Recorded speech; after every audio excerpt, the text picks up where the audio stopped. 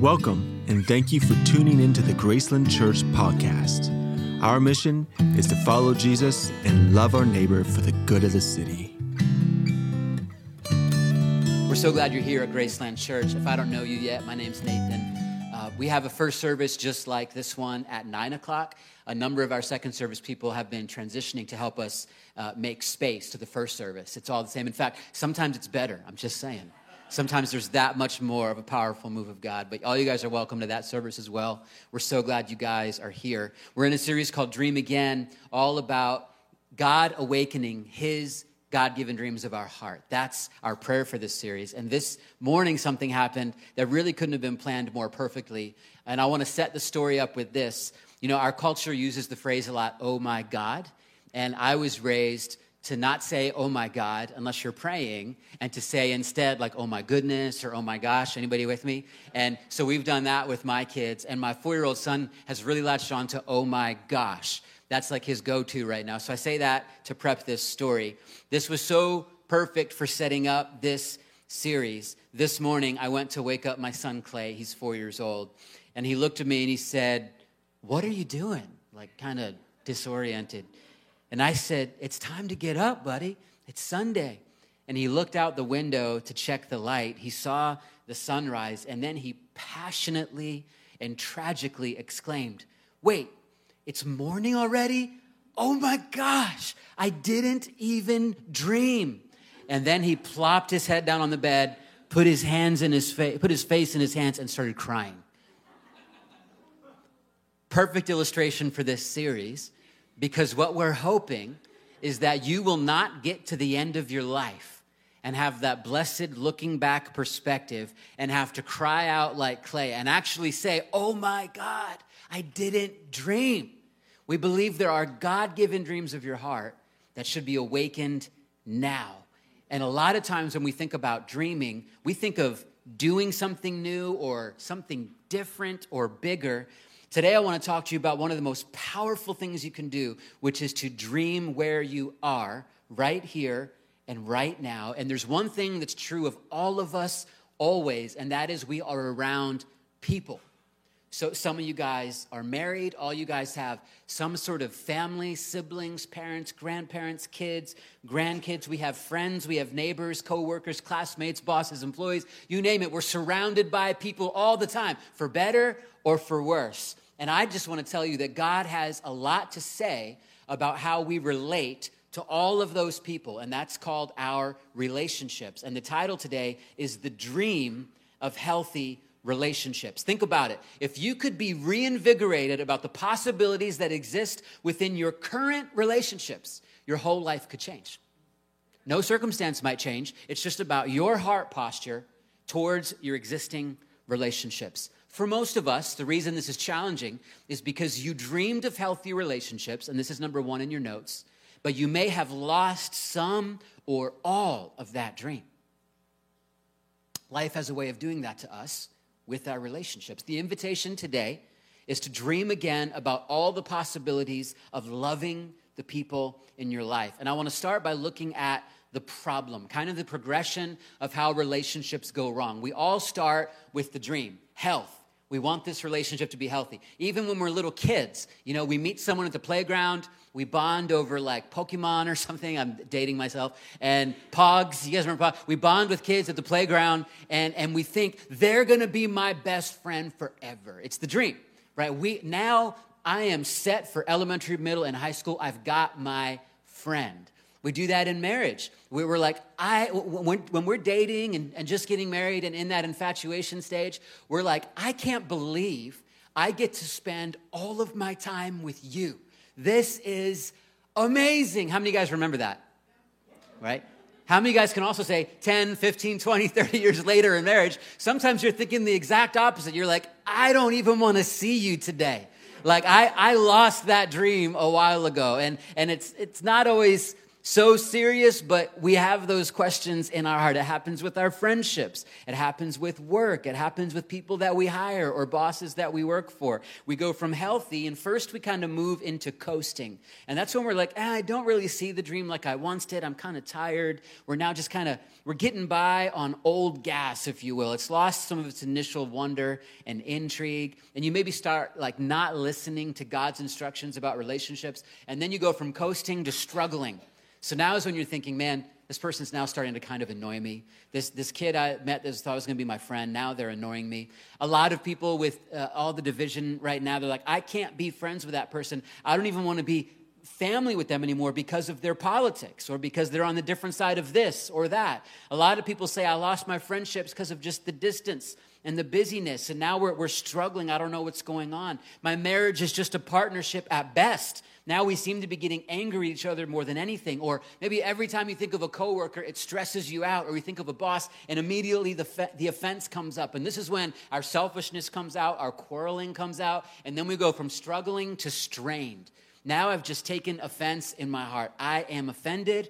I'm developing bitterness and spite towards this person, and it leads to the relationship breaking. So I don't want to see them. I don't want to think about them. They are now almost like an enemy to me, and it leads to the final and worst category, lost. The relationship is just gone.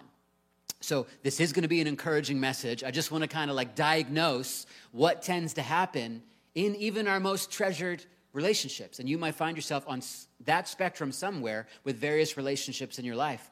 I've shared this before, but it just fits this message a lot. I struggled with my anger a lot as a kid, and I was like a temper tantrum little kid. And when I grew into my young adult years and started really walking with the Lord, I thought I had my temper beat. Like, I was just like, oh man, God really delivered me of my anger. And I was so thankful. And then I got married, and I realized I wasn't as delivered as I thought I was.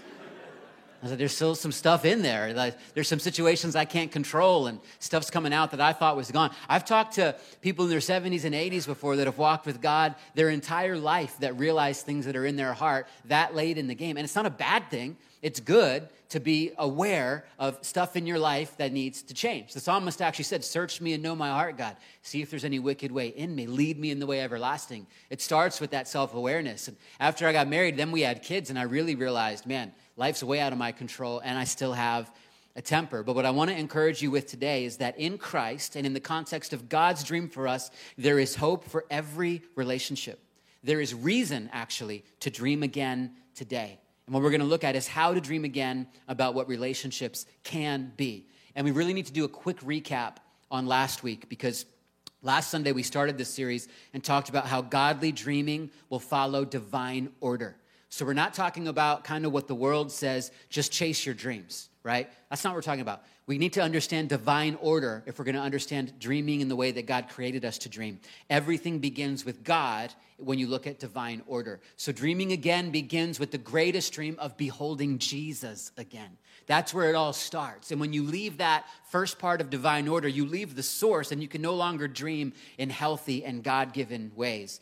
And you can simply use the acronym of JOY, which we teach the kids in Studio G. And it's Jesus first, others second, yourself third, J-O-Y. So Jesus, beholding Jesus, is the first part of the divine order. And part of what happens when we really behold Jesus, we realize that the deepest dream of our heart is just to know him and worship him. And then we start learning his heart for people and how we relate to people. And this is really good news. Number 2, part of God's dream for you is healthy relationships. I believe it's a godly thing to dream again about the relationships in your life as you connect with God. He cares deeply about the state of how you relate with everyone. Look at Jesus' prayer in John 17.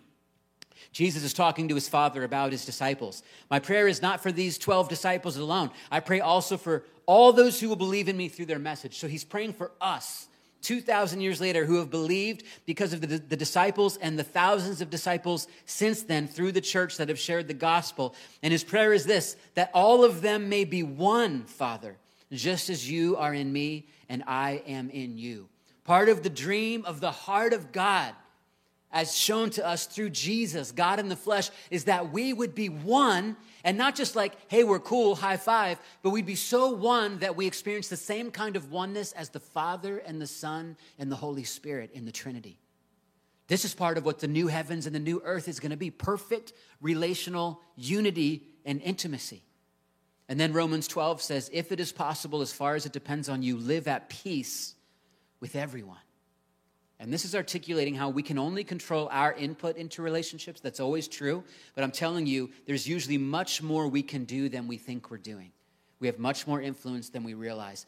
God cares so much about relationships that Jesus said in Matthew 5, if you're ever bringing your offering before the Lord in worship and there realize that your brother or your sister has something against you, stop, go be reconciled, and then bring your offering to the Lord. God's priority is healthy relationships. Have you ever noticed when you're not reconciled with people, it's really hard to freely worship God? Because he wants you to go be reconciled and then experience that freedom that he's called you to. The main idea for the whole sermon is this, and this has changed my life a few years ago, and I want to share it with you today. Number 3, get a glimpse of God's dream for people, adopt that same dream, and treat them accordingly. So when you behold Jesus, and when you realize this greatest dream, you start to get a glimpse of his heart for your spouse, or for your kids, or for your parents, or get this, for your in-laws. Can everyone say amen?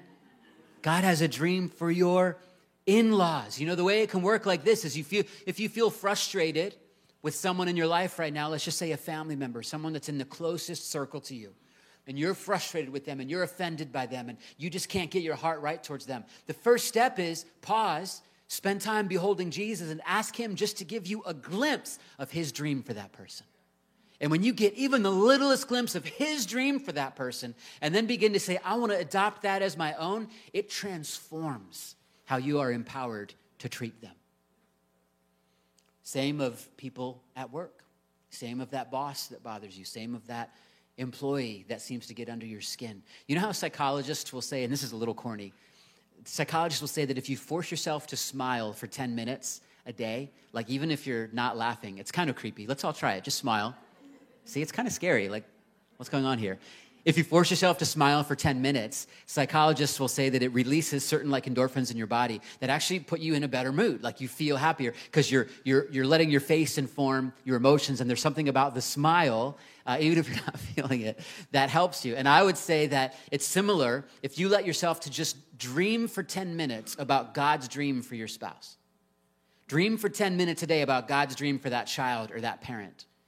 And it will be transformative in how you are empowered to treat them.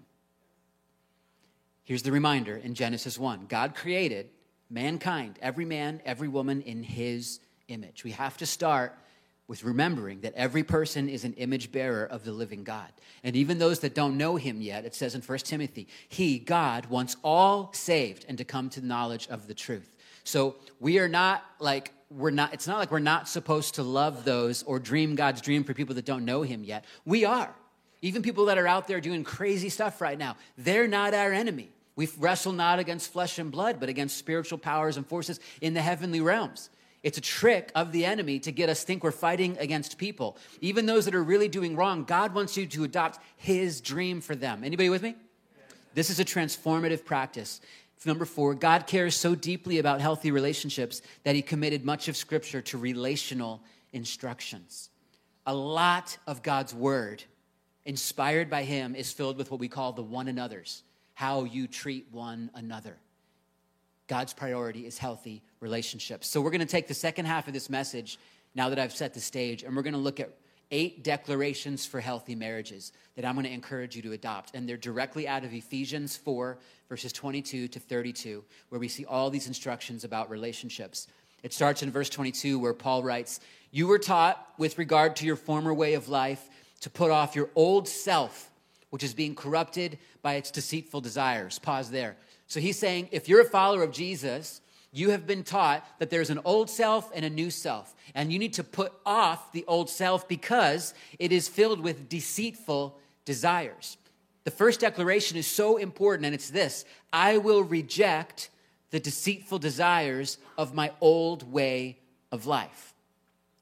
The reason that's so important is because every relationship you have, you need to start with what you bring to the relationship.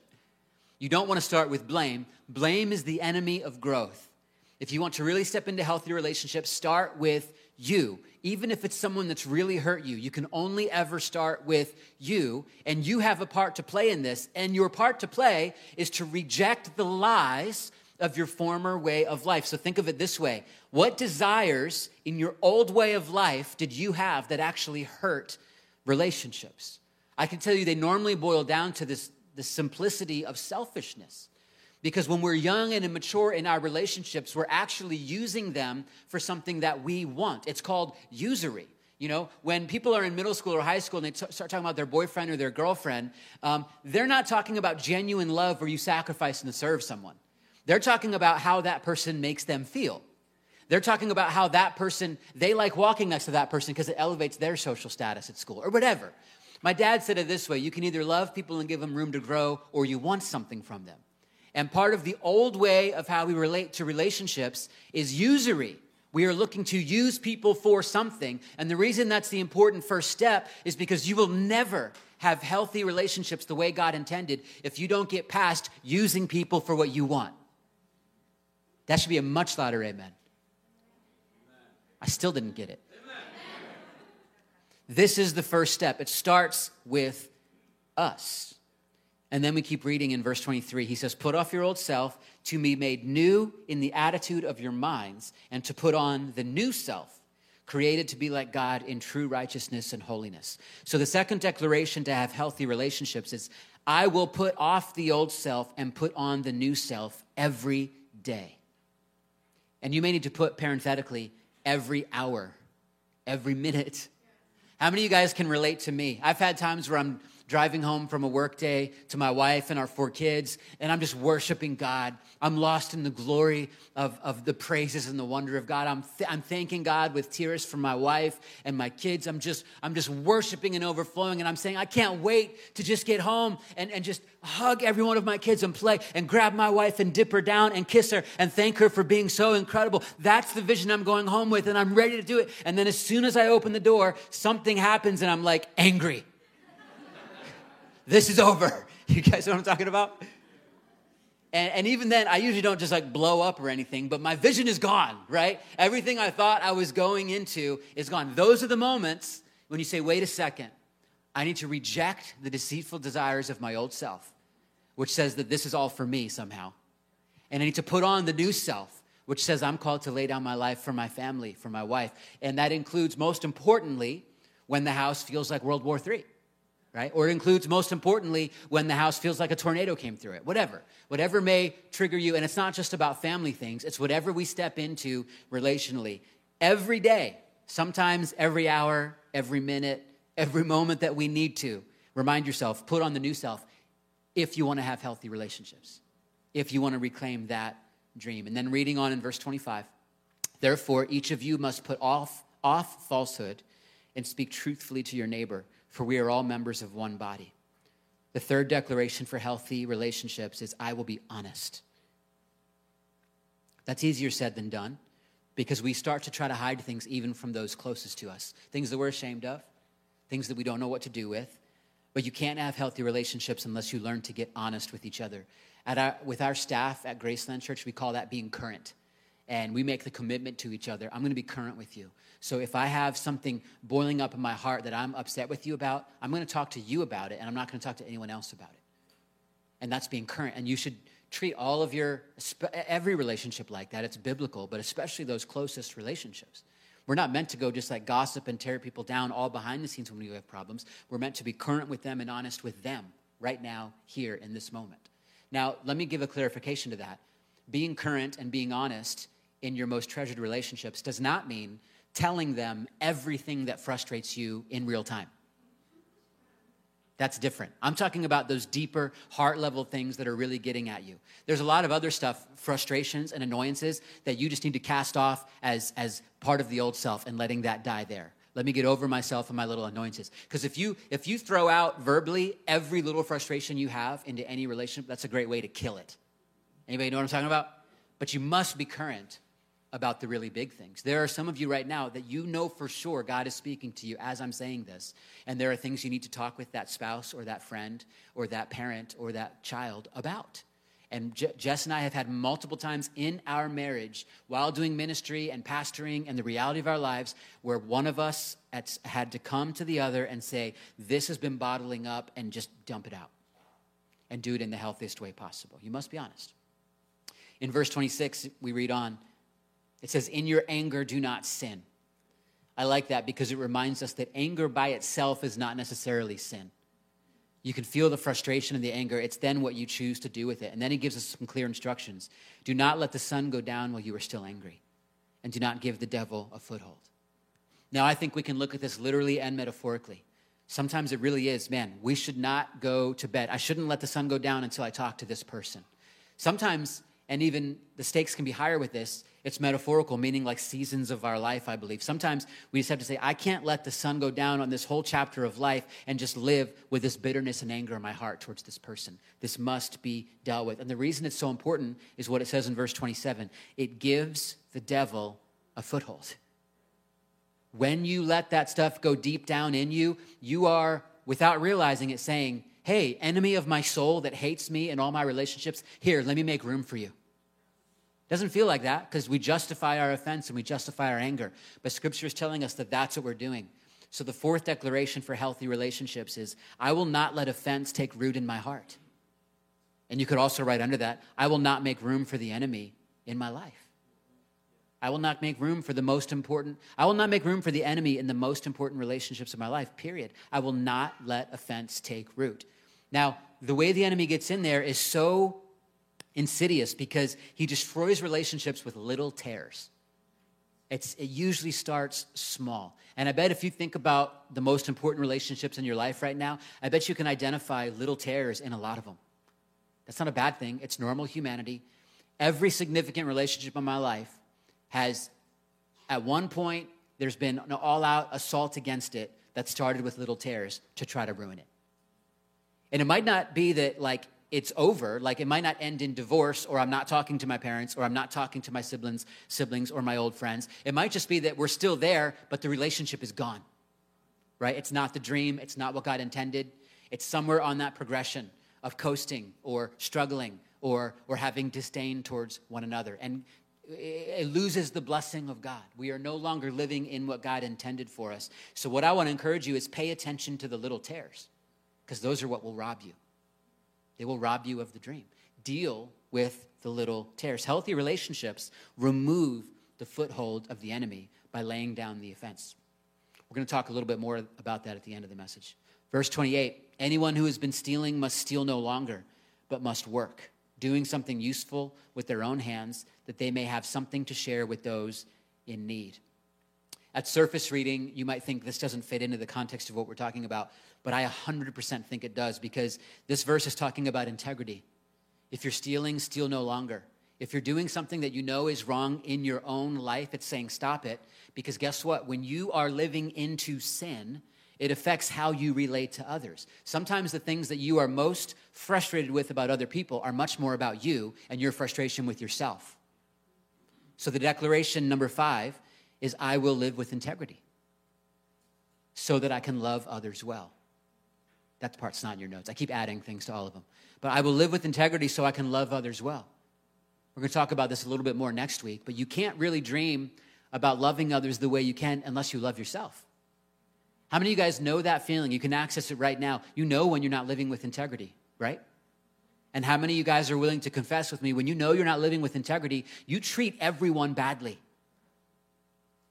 because you are not at peace. So this is a big part of the dream of healthy relationships.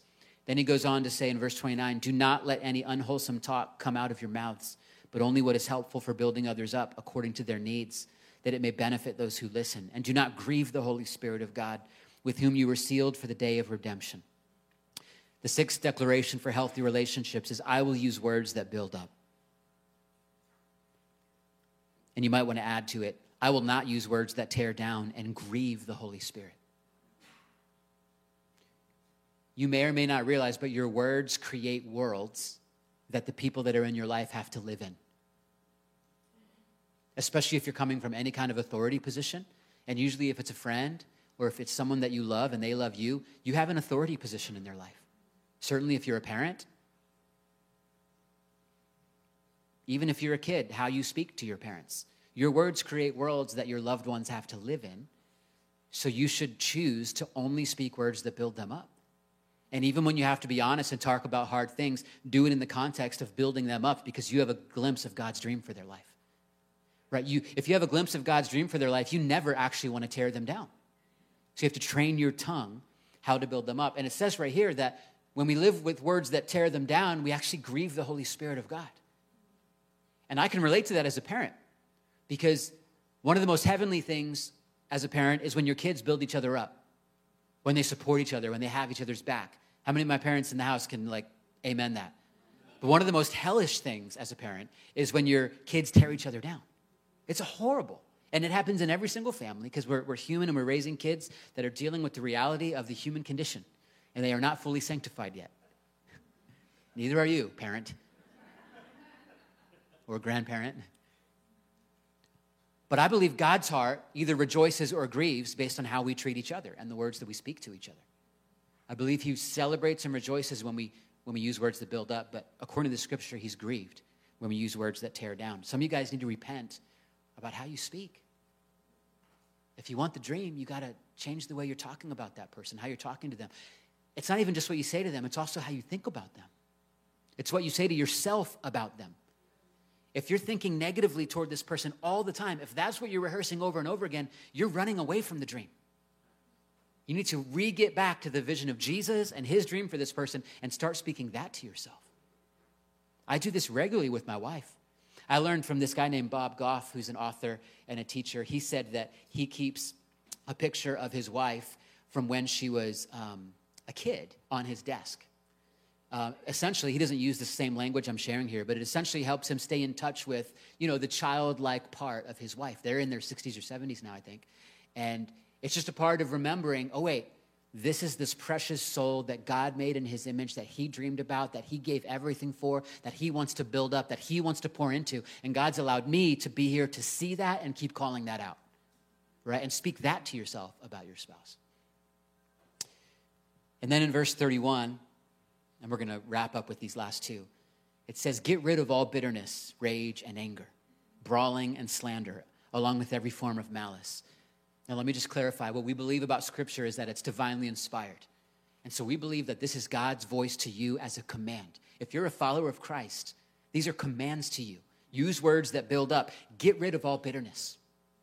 I'm just going to confess to you, even just 2-3 months ago, in my times with the Lord, I started realizing some bitterness I had about some things that I was just unaware of.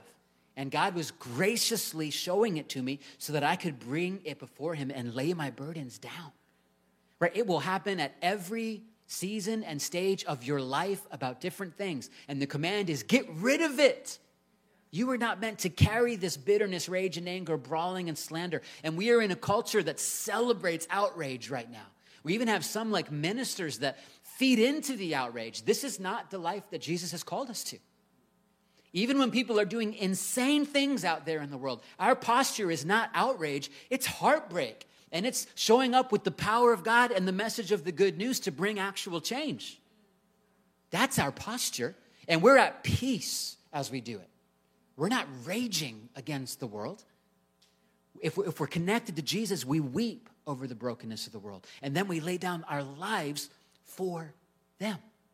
This is Jesus. This is the heart he has called us to. And so the seventh declaration for healthy relationships is bitterness and anger will not rob me. Make it a declaration today. I am not okay with the God-given dream of healthy relationships in my life being stolen by bitterness and anger taking root in me. And then we see the solution. Here's where the power is of how to really do all this. Verse 32. Be kind and compassionate to one another, forgiving each other, just as in Christ God forgave you. You are able to forgive to the degree that you are in touch with your own forgiveness. If you find yourself unable to forgive and release people in your life, it means you are out of touch with your own sin and brokenness before God that needs that same forgiveness, right? You've developed some kind of sense of self-righteousness that isn't true. You need just as much of the grace and mercy of God as every single one of us do. I need just as much as you. You need just as much as me. And the person that you're really upset about, they need the same amount that you need. I like to say it this way, we're all the same at the foot of the cross. But for the holiness of God and the beauty of his splendor and glory, we are a broken mess, but we are forgiven. We are lifted up out of our shame. He lifts our heads from their place of shame, looks at us eye to eye, and calls us his beloved. And the more we're in touch with that, the more we can treat others in kind. We are empowered to forgive because we are forgiven. The 8th declaration for healthy relationships is, I will forgive as I have been forgiven. And you just might need to start with, I need to accept forgiveness. You might not even be a follower of Jesus today. You have an opportunity right now to say, I want to know you, God. Or you might be someone that's been wandering for a long time. Or you might have been following Jesus for years and years, but you haven't fully received his forgiveness. Maybe you're actually living in condemnation and riddled with like your own sense of shame. God wants to call you out of that so you can freely give what you've been given. You can't freely give it until you step into it. So you might just need to say, yes, thank you for this forgiveness. Teach me your ways. Lead me in this way everlasting. As the worship team comes up, I'm going to share a few things. And we're going to have a couple of our prayer team come up, and we're going to close here in a moment. But this is all empowered by the gospel. That's what it is to forgive as we have been forgiven. I want to encourage you right now, as they're coming up, don't get distracted. I want to ask you, what are you thinking about the people around you? And I don't mean necessarily physically. I just mean the people in your life. What are you saying about them in your mind? How would that change if you adopted God's dream for their life as your own dream for their life? There's no more competition. There's just celebration. There's no threats. You don't see them as something that is a threat against you, but it's a gift. You learn that greatness and joy comes from serving and loving and giving. And what we're going to do to close today is we're going to remind ourselves of this divine order. Godly dreaming starts with beholding Jesus. Look at what Sam Storm said. It's on screen. I quoted this last week. We become like that which we behold. You want to learn how to really do your part in healthy relationships and bring forgiveness and get rid of all bitterness? Behold Jesus. You'll become like him. That's the power in this whole thing. If you're struggling with it, it means you're not beholding Jesus enough. There is miraculous power available for this. This is not like, hey, Nathan's telling me I got to get this right. This is God telling all of us, no, behold me and I will do miracles in your heart. I will do miracles in your mind. I will open up possibilities you didn't even know existed. You get that? This is about supernatural power. The greatest miracles that happen, I think, are the miracles of the heart and the mind. God makes us new. And I want to encourage you, get a glimpse of God's dream for people, adopt that same dream, and treat them accordingly. Before we sing, one last thought. In Scripture, one of the names for Satan, the one who hates you, hates God, hates all of us, wants to steal, kill, and destroy all our relationships, is the accuser of the brethren. And it says that he goes before God day and night and tries to accuse us before God. He basically tries to say, God, I used Oscar in first service, so I'm going to use him again. Did you see Oscar this week? He was terrible. Did you see how he dropped that ball? Did you see how he didn't treat that person with kindness? Did you see how he made that mistake? I'm friends with Oscar, so I can do this. Don't get me wrong. This is the voice of Satan. This is what he says about Oscar. And he tries to accuse Oscar about Oscar as well. And by the way, sometimes what he accuses us of is true because we fall short. But he also accuses us of things that aren't true. That's what Satan does. And he tries to accuse, in your mind, every relationship in your life. He tries to get you to be the accuser of the brethren like him. Jesus, on the other hand, in Scripture, is the intercessor who is seated at the right hand of the Father, doing the exact opposite, making intercession for you, going to bat for you. That's what intercession means, standing in the gap, praying for you. So he goes before the Father and he says, do you see my beloved Oscar? He's clothed. I'm going to cry again.